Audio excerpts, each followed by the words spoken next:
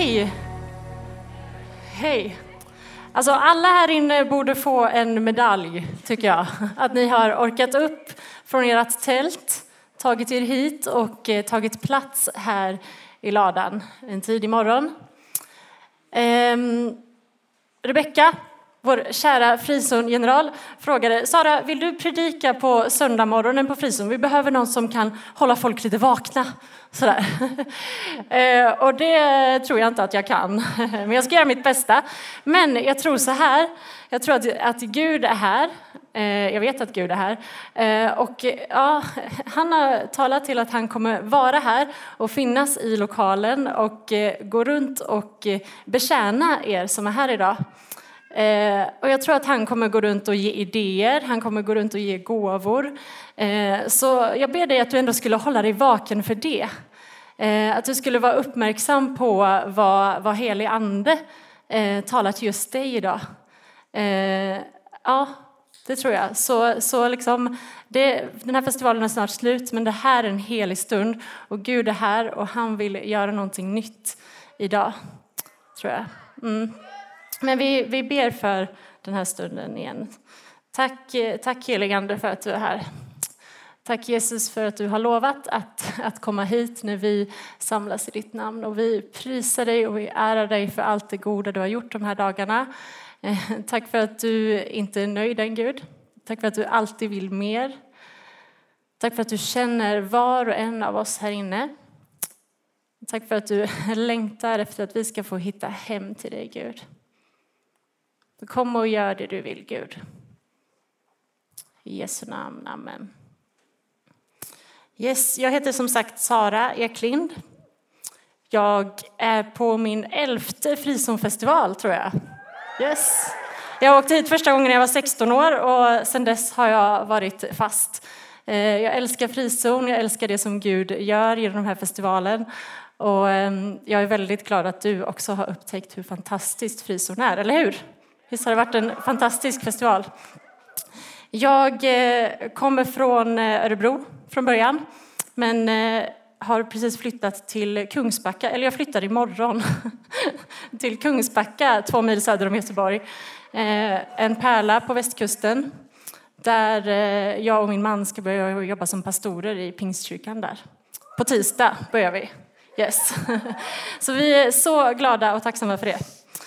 Och jag är väldigt glad att vara här idag. I somras så fick jag höra något kul. Man hör ju kul saker hela tiden. Men i somras så hörde jag något som jag inte hade hört innan. Som antagligen ni som är 16, 17, 18. Som ni har superkoll på men som jag inte visste. Och det är att man kan, nu för tiden är det ganska liksom vanligt att man kan jobba med något som heter influencer. Vet ni om det? Känner ni till det begreppet? Att man kan liksom jobba som att vara en influencer. Och det innebär i princip att man får förtroendet från ett företag att liksom göra reklam för deras produkt. Eller göra liksom med sitt liv och med sina sociala medier. Få liksom inspirera andra människor till att vilja liksom köpa den här produkten. Och man är liksom en inspiratör. Man är en förebild för de som följer den här influencern. Och man står upp för sina åsikter. När jag har liksom tittat runt på den här influencerna så de är sådana entreprenörer. De är riktiga förebilder som står upp för vad de tror på. Och som andra tittar på och följer att det där vill jag ha. Och de får ett väldigt stort förtroende. Och jag tänkte bara sånt coolt jobb de har. Att få liksom vara en inspiratör och att influera människor runt omkring sig att vilja ha det som de har hittat. Och hela den här influencer-grejen, den liksom marknadsföringen, den bygger på att vi människor, vi har någonting i oss, en längtan efter att vilja hitta vår grej, att vilja hitta vem vi ska vara, att titta på andra människor och se att ja, men den där tjejen, hon har hittat någonting, så ska jag också göra. Eller den där killen, de där kläderna, de ska jag köpa. Eller den där, hon tjejen, hon har hittat det här med att det är viktigt att äta ekologiskt. ja, men det är ju så bra att hon har hittat det. Men då så vill jag också göra. Att vi människor har en förmåga att titta på varandra och se att så där vill jag också göra. Så där vill jag också vara. Och det är också väldigt så här coolt tycker jag att det finns många olika sorters influencers. Jag vet inte om ni vet det, men det finns liksom alla typer av människor. Det är inte så att bara en viss sorts tjejer eller killar kan bli sådana som människor tar efter och följer. Utan det är alla typer av människor. Och jag tror att det finns så många för att vi på den här jorden är så olika. Och vi behöver olika människor som vi kan identifiera oss med. Så vi kan titta på och se att så där kan jag vara, så där vill jag vara. Så det tycker jag är väldigt så här, wow, tänk att det finns så många olika. Om man skulle kunna säga så att de här olika influencers,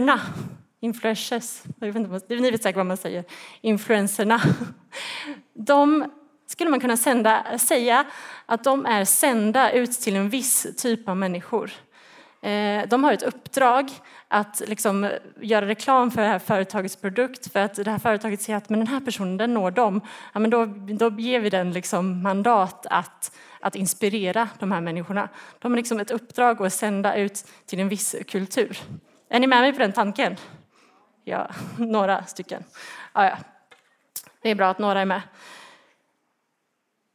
I alla fall. Och dagens predikan, den handlar om att du och jag är sända ut med ett uppdrag till den här världen. Och i torsdags så sa David Fiske, vilka var här i torsdags på gudstjänst? Ja, det var så bra. Han är så rolig tycker jag. Jag typ skrattar åt allt han säger. David Fiske sa så här att Jesus har bestämt sig för att hämta hem alla människor till Gud. Jesus har bestämt sig att ta hem alla människor till Gud. Och det tyckte jag var så bra sagt. Och det uppdraget är du och jag en del av. Det som Jesus har bestämt, att hämta hem alla människor, att alla människor på den här jorden har ett hem hos Gud. Det är du och jag del av att se bli verklighet. Har ni hört innan? Att du och jag är del av det. Och vi har ett uppdrag att genom Guds kärlek och kraft få den här jorden att likna himlen mer. Att den här jorden ska få bli mer som vårt hem i himlen. Och att alla människor ska få se vilket hem vi har hos våran Gud. Och jag är en sån här person som ibland kan tycka att det hade varit himla skönt om Gud hade löst det där själv. Om inte han hade gett mig det uppdraget. Varför ska jag tala om för mina vänner? Varför ska jag behöva vara den som tar steget ut och ber för människor på stan? Varför kan inte Gud bara lösa det där själv? Och så kan Gud och jag hänga själva. Liksom. För det kanske man inte kan tro när jag står här uppe, men jag är en sån där väldigt blyg person. Jag är en sån där person som tycker att det är skitläskigt att gå fram och prata med en främling. Och jag tycker det är jätteläskigt att till exempel på mitt jobb när jag sommarjobbar på ICA i somras att så här, börja prata om min tro bara sådär. Jag tycker att det är jätteläskigt och jag tycker att det är svårt. Men jag längtar så mycket efter att få se det bli verklighet. För som jag läser Bibeln och som jag känner min Gud, så tror jag att det här uppdraget som Gud har, den här sändningen, att vi ska få se alla människor komma hem till Gud, det tror jag hör ihop med att vara Guds barn. Jag tror att jag vet att Gud är god och bara kärleksfull och att han älskar mig. Och då vet jag också att när han har gett mig det här uppdraget, då gör han det för att han är god och för att han är kärleksfull och för att det finns något där att upptäcka i vad det innebär mer att vara Guds barn. Jag tror liksom att det ingår. Jag tror inte att det är bara en plusmeny för vissa som är extra liksom heliga eller evangelister, utan jag tror att det ingår i att vara Guds barn. Och jag tror att ju mer vi ser det och kan upptäcka vad Gud har lagt ner i oss för att alla människor ska komma hem till honom, ju mer vi ser det, desto mer kommer vi att växa som Guds barn och se mer av hans kärlek i den här världen. Är ni med på den tanken? Ja, vad bra. Och Jesus säger ju så här att följ mig, säger han till sina lärjungar. Och att vara kristen, det handlar om att följa Jesus. Att vara kristen handlar om att följa Jesus. Det handlar om att göra det han gjorde och gå dit han gick. För Jesus, han gick ut i hela världen och när vi följer honom så kommer vi hamna ute i den här världen.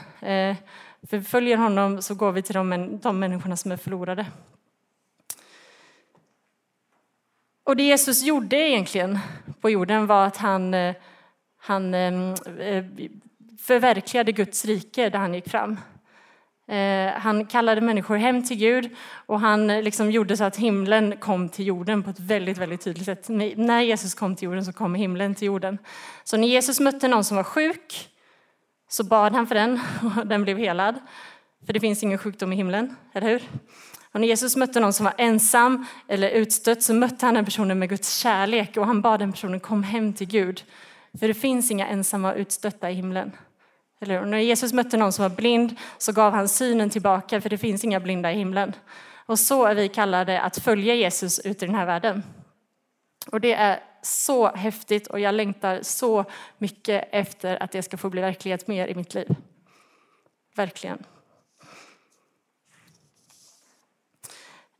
Och om det här uppdraget så säger Jesus det som Erika läste i början och jag kommer läsa det igen här nu. Han säger att frid vare med er, som Fadern har sänt mig, så sänder jag er. Och sen hade sagt det här så andades han på dem och sa ta emot helig ande. Och det här är stora ord, att som Fadern har sänt sonen så sänder Jesus också oss. Och det är nästan för stort att greppa. Att vi är sända på samma sätt som Gud har sänt Jesus till jorden så är vi sända ut i den här världen också. Och det är en sån stor tanke. Men jag kommer gå igenom 3 saker som säger någonting om våran sändning utifrån Jesus sändning. Är ni med på det? För vi är sända på samma sätt som Jesus och då kan vi se på hur Jesus är sänd för att det säger någonting om våran sändning. Är ni med? Är ni vakna? Gör Gud någonting i lokalen? Ja, jag tror det. Jag hoppas det. Yes. Men hur blir Jesus sänd till världen? Vad kan vi se hos Jesus och se våran sändning? Ibland brukar man säga att Jesu tjänst på jorden eller Jesus sändning börjar när han blir döpt. Att liksom, efter att Jesus döpt, det är då han går ut och börjar göra alla de här coola grejerna. Han har alltid varit Guds son och gjort grejer, men det är liksom i dopet på något sätt som Jesus sänds ut på ett nytt sätt. Och i Matteus 3 så kan vi läsa om vad som händer när Jesus blir döpt. Då står det så här. Att när Jesus blivit döpt steg han genast upp ur vattnet. Då öppnades himlen och han såg Guds ande sänka sig ner som en duva och komma över honom. Och en röst från himlen sade, han är min älskade son. Han är den utvalde. Eller du är min utvalde. Att det första som händer när Jesus ska gå ut i den här världen, det är att Gud själv säger att det här, han där, Jesus, det är min älskade son. Han är den som jag har valt, han är min utvalde. Om vi det tänker då att Jesus säger att så som Fadern har sänt mig så sänder jag er. Så gäller det även dig och mig. Att våran sändning ut i världen, att alla människor ska komma hem till Gud, den sändningen börjar med att Gud själv säger att det här är min älskade son, det här är min älskade dotter, det här är min utvalde. Så du är sänd som älskad och utvald. Älskad son och älskad dotter. Vi är Guds älskade barn och han har valt det och han har älskat dig innan du ens kunde tänka tanken på honom. Innan du ens knäppte dina händer första gången, innan du ens liksom viskade din bön till Gud, så har han älskat dig och han har valt dig till att vara hans. Och det finns ingenting som kan ändra på det. Vi är Guds älskade barn och som Guds älskade barn går vi ut i den här världen. Och jag tänker mig att det är en väldigt, väldigt skillnad att vara sänd som en arbetare eller en slav eller liksom som influencers som blir anställda av de här företagen. Det är en väldigt, väldigt skillnad att vara sänd så som en arbetare än att vara sänd som ett barn. Att vara sänd utifrån ett hem där vi har en sån god pappa som bara säger jag älskar dig mitt barn, du är älskad och utvald. Varsågod, här har jag det här uppdraget för dig. Vad kommer du göra med det? Hur gör du det till ditt? Yes. Och vid ett annat tillfälle så säger Jesus så här i Johannes 15. Förbli i mig så förblir jag i er. Liksom grenen inte kan bära frukt av sig själv om den inte förblir i vinstocken, så kan inte ni heller det om ni inte förblir i mig. Jag är vinstocken, ni är grenarna. Om någon förblir i mig och jag i honom, så bär han rik frukt. Utan mig kan ni ingenting göra. Vi är sända utifrån en närhet till Jesus. Och jag tycker det är så, vinstock är ett jättekonstigt ord, men det är, tänk ett träd typ. Att Jesus säger att jag är trädet och ni är grenarna. Jag är vinstocken och ni är grenarna. Och det är liksom som befrielse i det att, ja, men tänk er ett äppleträd liksom. Det är inte så att den här grenen som bär frukt, som liksom gör äpplen, det är inte som att den bara så här, nu ska jag pressa fram äpplen här liksom på hösten. Nu ska jag få se, hur gör jag nu igen för att göra äpplen? Liksom. Utan grenen kan bära frukt för att den är fast på trädet. Och så säger Jesus att vi kan bära frukt. Alltså bära frukt är ett konstigt ord, men det är ungefär att få se det goda Gud har för den här jorden för verklighet. Att det får vi se genom att vi sitter fast i Jesus. Att vi har vårt hem i honom och att vi är som den här grenen. För utan Jesus så kan vi ingenting göra. Och det är så befriande. Det handlar inte om vad vi gör eller vad vi kan tänka ut. Det handlar om vad Jesus vill göra genom oss.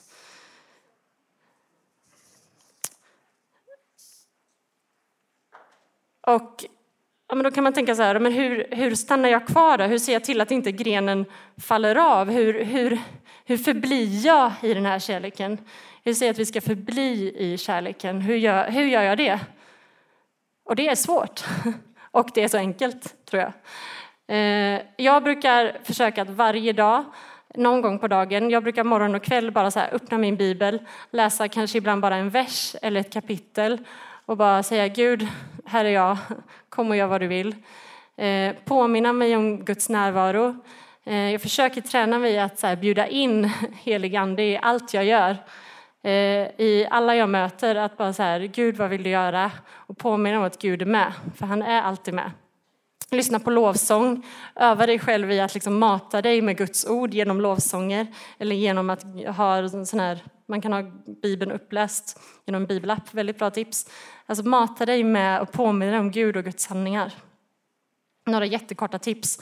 Om du funderar på hur gör jag det här, så fråga någon annan som du känner, någon kristen eller någon ledare, så har den säkert massa bra tips till dig hur du förblir i ditt hem, hur du förblir i Guds kärlek.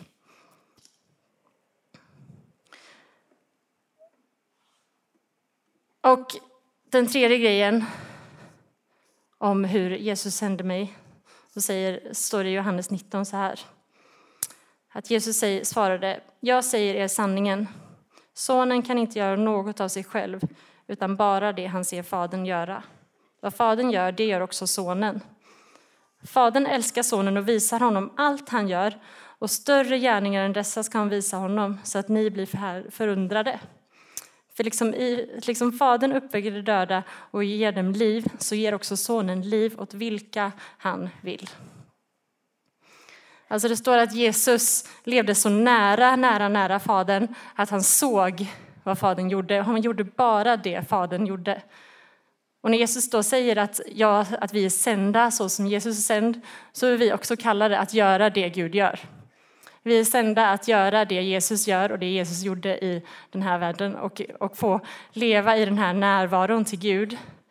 Jag tycker det är så coolt att det står att Jesus såg vad fadern gjorde och gjorde likadant. Och vi lever ju i en tid där helig ande är närvarande, där vi har helig ande i oss. Så därför tror jag att vi kan leva med samma närhet till fadern och till Jesus, att vi ser vad Gud gör och gör det samma. Att vi får samarbeta med helig ande på det sättet och se vad Gud gör och göra detsamma. Och vårt uppdrag är att ta del i den här Guds plan för den här världen. Som jag sa innan, att när Jesus gick fram så såg han till att den platsen han gick till liknade himlen. Och så är vi också kallade, att när vi ser någon bli mobbad, när vi ser någon är liksom utstött i klassen, finns det några utstötta i himlen? Nej, då går vi till dem och vi älskar dem med Guds kärlek. Och när vi ser någon ha ont, finns det någon som har ont i himlen? Nej. Gud frågar, får jag be för dig? Och så får vi se Guds rike bryta fram. Och det sker bara genom Guds närvaro i våra liv, att vi sitter kvar i Jesus och återvänder till honom. Och för ett par veckor sedan så satt jag på ett tåg mellan Göteborg och Stockholm. Jag och Robin skulle åka och hälsa på våra släktingar där. Och sen så sitter man liksom på ett tåg och så är ju liksom den här ena sidan är ju vänd åt det hållet och andra sidan är vänd åt det hållet. Så man sitter ju väldigt liksom så här, de som sitter på andra sidan min vagn, man sitter ju typ så här väldigt nära och tittar varandra i ögonen. Det kan ju bli lite så här, man sitter väldigt nära dem. Och på liksom, jag sitter här och bara snett mitt över gången vänd mot mig så sitter en tjej i kanske 10-årsåldern skulle jag gissa. Och hon liksom, alltså tåget har knappt hunnit rulla ut från perrongen innan hon liksom blir jätteåksjuk. Jag ser på henne hur hon liksom så här, hela hennes ansikte bara så här vrider sig och där hon får tårar i sina ögon. Och hon är så liksom åksjuk. Hon får sitta med en påse så här och ibland använda den också. Så de fick byta ut den. Inte jättetrevligt. Men jag såg på henne hur hon liksom led och den här åksjukan den gick liksom inte över. Och jag tyckte så synd om henne, för när jag var liten så led jag också väldigt mycket av åksjuka. Så jag vet hur fruktansvärt jobbigt det kan vara att man kan önska att man ska dö för att man mår så illa. Liksom. Jag såg på henne hur hela hennes ansikte bara så här, jag mår så dåligt. Och så satt jag och lyssnade på lovsång tror jag, och så fick jag en tanke att bara så här, den här tjejen är ju Guds älskade skatt. Gud älskar henne så mycket. Jag undrar vad Gud tänker när han ser hennes ansikte så liksom vridet så här. Och så tänkte jag bara så här, men Gud lider ju med henne nu. Det här är hans barn och hon mår så sjukt dåligt. Och jag bara kände i mitt hjärta så bara, Gud, det här är inte rätt liksom, att hon ska behöva må så dåligt. Och så tänkte jag så här, men tänk om jag skulle be för henne. Tänk om jag skulle så här ställa mig upp och ta de här små, det är typ 2 ministeg bara till hennes plats. Man sitter ju så nära. Och tänk om jag skulle böja mig ner och bara säga så här, alltså hej, ursäkta, hur mår du? Liksom. Och då hade hon säkert sagt att hon mår illa, antagligen. Och hur jag liksom tänkte i mitt huvud att jag kunde säga så här, vet du, alltså jag tror på en Gud som kan ta bort sjukdom, som kan ta bort smärta. Och om du vill så skulle jag kunna få be för dig. Jag skulle kunna liksom bara lägga min hand på dig och be att den här åksjukan försvinner om du vill. Så tänkte jag bara, tänk om hon tycker att jag är konstig då. Hon kommer ju inte vilja det. Hon kommer ju tycka att jag är jätteknäpp och hennes mamma kommer säkert bara så här, vad håller du på med? Gå tillbaka. Så jag bara, nej, Och ni vet så här, ibland när Gud vill att man ska göra någonting så kan man liksom inte släppa det. Och man sitter där och bara, kan vi inte vara framme snart så jag slipper. Och så tänkte jag, men jag tar fram min dator och typ gör något annat. Och så fällde jag ner den här brickan man har framför sig på tåget. Och så var det en reklam där. Så stod det så här, tänk om det här inte är en vanlig tågresa. Tänk om det här inte är en vanlig tågresa. Tänk om det här är din chans att uppfylla någons dröm. Stod det. Ja. Gud är rolig. Och jag tänkte så här, men Gud, du är verkligen på mig. Ja. Och så tänkte jag så här, tänk om jag skulle be för henne. Och så skulle säkert hon liksom, åksjukan skulle ju försvinna direkt liksom, ögonblickningen. Och så skulle liksom hennes mamma bara börja gråta. Och hon skulle börja gråta och jag skulle börja gråta och skratta säkert. Och så skulle de ge sina liv till Jesus. Och det skulle bara bli så stort praise party. Och säkert några så här spontana själar på tåget bara, jag vill vara med! Och så skulle det bara bli sån liksom glädjetåg till Stockholm.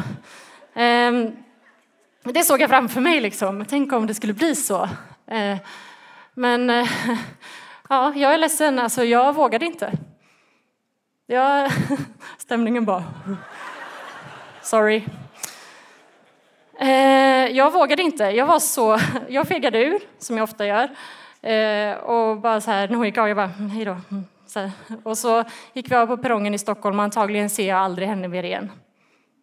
Antagligen så stöter vi aldrig på varandra igen. Så tänker jag så här, vad är det värsta som skulle kunna hända? Ja, men antingen så är det att hon inte blir helad. Och det hade ju varit tråkigt och pinsamt. Men då tror jag ändå att Gud hade kunnat beröra henne genom mitt bemötande. Genom att jag i alla fall försökte. Att de fick se att det finns människor idag som tror på en Gud som kan hela. Wow! Det hade kunnat hända. Och så hade det kunnat hända att de hade skrattat åt mig och tyckt att jag var konstig och bett mig gå och sätta mig i min plats igen. Och ja, det hade varit jobbigt, men alltså egentligen, come on, vad hade kunnat hända? Det är typ de två sakerna. Och det är inte så farligt, eller hur? Men det är så svårt. Och jag längtar efter att våga ta de stegen. Jag längtar efter att få se det mer i mitt liv.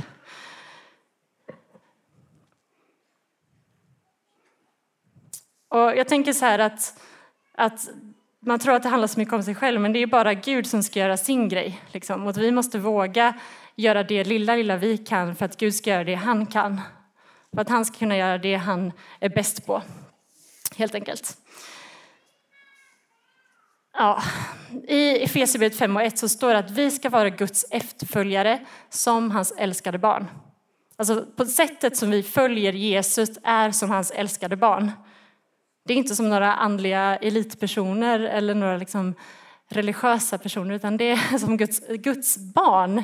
Att vi följer honom som hans barn, och det finns en frihet i det, för han älskar oss så som sina barn. Och vi är sända så som Jesus var. Och vi representerar våran pappa. Vi representerar inte ett företag, utan vi representerar våran far i himlen som är bäst på allt. Och därför har vi ingenting att skämmas för eller vara rädda för. För han kan göra allt. Och vi får bara följa som hans barn. För det är det enda vi kan göra. Och den här dagen då när jag hade åkt tåg och inte bett för en person. Så var vi hemma hos våra släktingar i Stockholm. Och så som jag brukar göra så satte jag mig på golvet. Och jag ska inte sätta mig för att komma i mikrofon. Jag brukar sätta mig liksom som en liten Buddha typ. Så här. Och bara, Gud kom. Och så öppnade jag min bibel och så hade jag en stund med Gud och så frågade jag Gud. Eller så var det som att den här situationen på tåget gjorde sig påmind liksom, i mitt huvud. Och jag bara, det var inte bra. Eller så här. Men så liksom kände jag hur Guds liksom, Julia närvaro kom liksom, i den här källaren där jag sitter. Och han liksom är där. Och hur han bara så här. Och så frågade jag Gud, men Gud, vad tycker du? Vad har du att säga om det där på tåget? Jag vet att jag gjorde fel igen och jag vill ju, men jag vågar inte, Gud. Och så hör jag hur han säger bara, Sara, nästa gång kanske. Nästa gång. Och han är så kärleksfull och så nådefull i sin röst. Alltså han är så god. För det är ju så att vi är hans barn. Och han älskar oss oavsett vad vi gör. Oavsett om vi inte klarar av det. Oavsett om du inte liksom aldrig någonsin berättar om din tro för någon. Så är du är hans älskade. Du är hans utvalda. Och det kan inte ändras. Du är hans älskade barn. Och som han sa till mig att nästa gång kanske. Så full av nåd och kärlek. Så säger han till dig också. Och jag tänker att en sån Gud som är så god, en sån Gud som är så kärleksfull, alltså han är för bra för att hålla kvar hemma bara. Han är för bra för att inte berätta om. Han är för god och för fantastisk för att inte dela med sig av. Och han är så bäst på att göra alla mirakler, göra under, för att upprätta människor, för att sätta människor fria. Men det är för bra för att bara hålla på hemmaplan. Det är det. Han är så god. Och du är älskad och utvald. Så jag tänker så här att låt oss våga nästa gång. Och jag tror att Gud under den här tiden jag har pratat har liksom gett dig en tanke, gett dig en idé, gett dig en person kanske eller en situation där du tänker att här skulle jag kunna prata om Gud, här skulle jag kunna be för någon, här skulle jag kunna göra annorlunda, här skulle jag kunna måla en tavla, här skulle jag kunna... Alltså att Gud har gett dig olika idéer för hur du ska influera den här världen. För vi är olika allihopa och vi har olika människor som vi ska nå för att vi är olika. Så jag utmanar dig att att den här dagen bara fråga Gud, vad vill du att jag ska göra? Vad är min grej? Vad ska jag influera? Vilken är min sfär liksom, att verka för dig? Vår Gud är alldeles för god för att bara stanna här på frizon i den här ladan. Ja, så låt oss gå ut ur den här ladan. Låt oss göra som många människor i flera hundra, i alla fall 100 år från den här platsen gått ut och gjort alla folk till lärjungar och tagit hem människor till Gud och förändrat den här världen. I Jesu namn, amen.